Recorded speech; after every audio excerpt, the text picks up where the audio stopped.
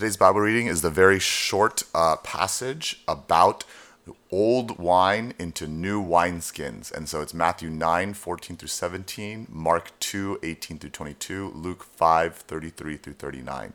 And now when something is repeated in the Synoptic Gospels, I often like to look at all of those examples side by side because a lot of times it is in the synthesis of these three people writing down what they remember or what they have received, that we see a big picture. And here we see a lot of similarities.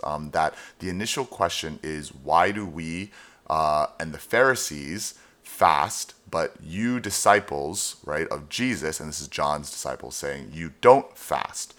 Jesus' response is, well, if we're at a wedding, aren't you going to celebrate?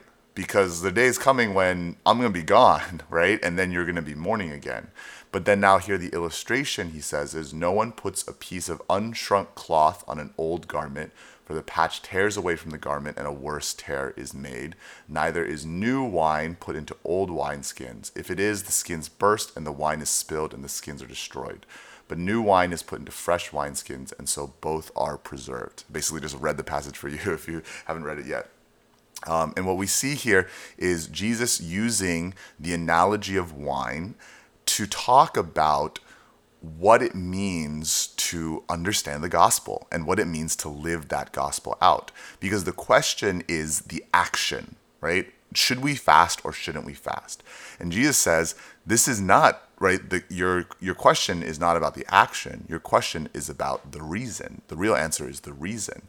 Do you know the value of what is here with you? Do you know the value of Jesus, of himself, and what it means that Jesus is here with you? Because if you do, then you're not going to put it into a system in which it is not meant for. If you put an unshrunk cloth onto an old garment which is already stretchy, that cloth has stretched, then as soon as you start moving in it, you're going to rip because that new piece of cloth, which is valuable, has not yet been stretched, and you're putting on something old. Same thing with wine. We see here that the purpose of the illustration is that so both are preserved, as Matthew 9 says, as Mark puts it, to avoid the wine and the skins being destroyed.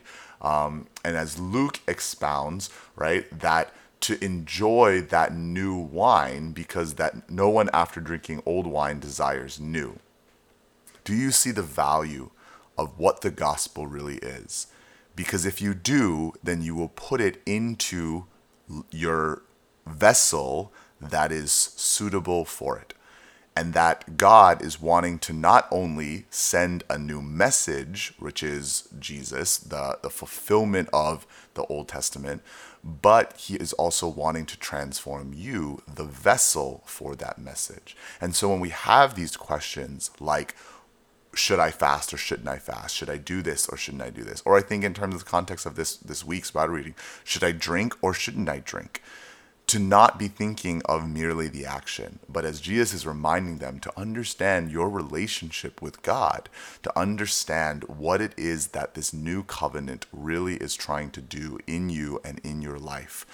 And that picture of wine, of what bottle should I put this wine in? What glass should I put it in, right? How should I drink it? Well, really, that depends on how valuable do you think that wine is and how valuable do you think you are as the vessel for the gospel.